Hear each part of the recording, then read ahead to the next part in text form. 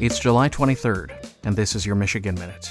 It was on this day over 40 years ago that a massive race riot erupted in Detroit. The summer of 1967 was a turbulent time in American history. The Detroit rioting began early in the morning after Detroit police officers raided a Blind Pig, an establishment illegally selling alcohol after hours. Detroit Mayor Jerome Cavanaugh asked Michigan's governor, George Romney, to send in state police. Eventually, Romney called in the National Guard. After 8 dangerous and unfortunate days, the riot came to an end. The riot's immediate effects were disastrous. 43 people died, 1,700 stores had been looted, and in all, over 7,000 people arrested, over 1,000 buildings burned.